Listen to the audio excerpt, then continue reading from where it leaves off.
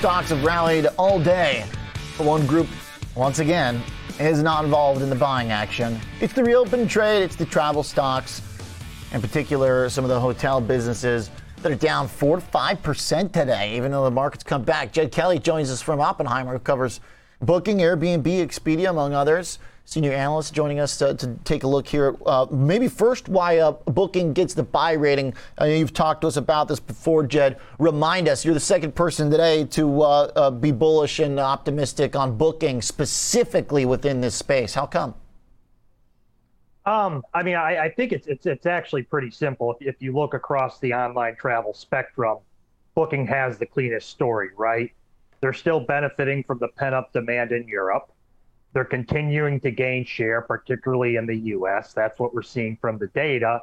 And then taking a step back, this is a company that still generates a lot of free cash flow. So if you still go in a recessionary environment, they're best equipped to handle it. And you would expect they would actually, return capital to shareholders through buybacks. So you look at it relative to in my coverage, Airbnb, which still trades at a premium valuation around 20 times, 23 EBITDA. And then you have Expedia, which is still going through transition and is losing share to Booking. Booking just makes the most sense in terms of our coverage. JP Morgan's cutting off their buybacks to free up a little cash flow in this environment, but Booking's going to be able to stick to their shareholder-friendly activity? Well, they're two completely different businesses, right? I mean, JP Morgan cut buybacks because they're a bank and they want to be able to lend to their clients. Booking.com, even in a recession, can generate up to $4 billion of free cash flow. They don't have capital. They're not required by regulators to hold a certain amount of capital. So we would expect them to still buy back shares if they find their stock price attractive. When do you think the timeline will be for us to get an update on what their capacity is for doing that particular, either bumping up the buyback or something with the dividend? It would be early August when they report. They could increase their buyback capacity.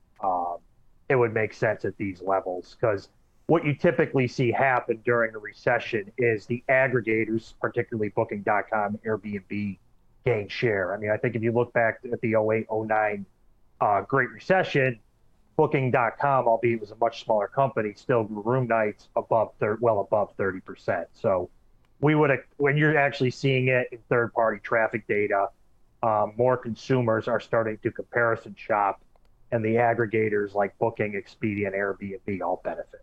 Okay. And so the difference between those latter two and Booking, Airbnb, Expedia, you don't have the same bullish rating there, more just neutral market perform. And they have been struggling here. What's happening? Is this still valuation correction, or are these companies disappointing fundamentally? No, I think it's they're down because it's investors believe that analysts are going to have to eventually cut estimates due to the macro, and these the currently implied in the guidance or implied in our estimates, there has not been a significant estimate cut, right? So probably the best thing that could happen to some of the travel stocks, I think what investors actually would like to see is, we know that's been a robust summer travel demand. It's well documented. You can clearly see it in all the press reports. I think what investors are actually hoping for is that companies, when they report 2Q earnings later this month, they actually say, hey, post Labor Day, we're actually seeing a slowdown in travel.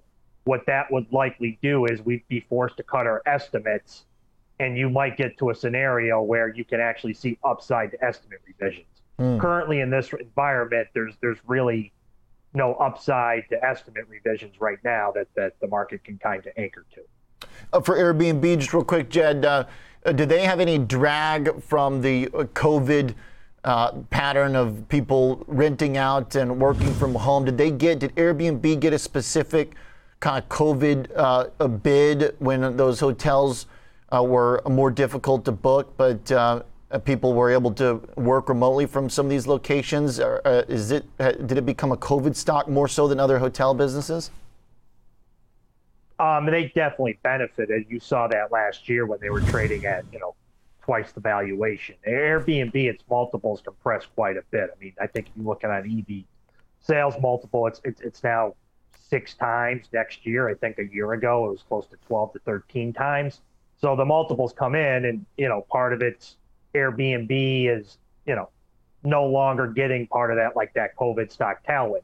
Now I will say this: a positive for Airbnb is you would think potentially in a recession they would actually potentially get more supply. I mean, that's how they were founded, right? They were founded in 08, 09, and they were benefiting from more people listing their homes or second homes on the site to generate more rental income during a recession.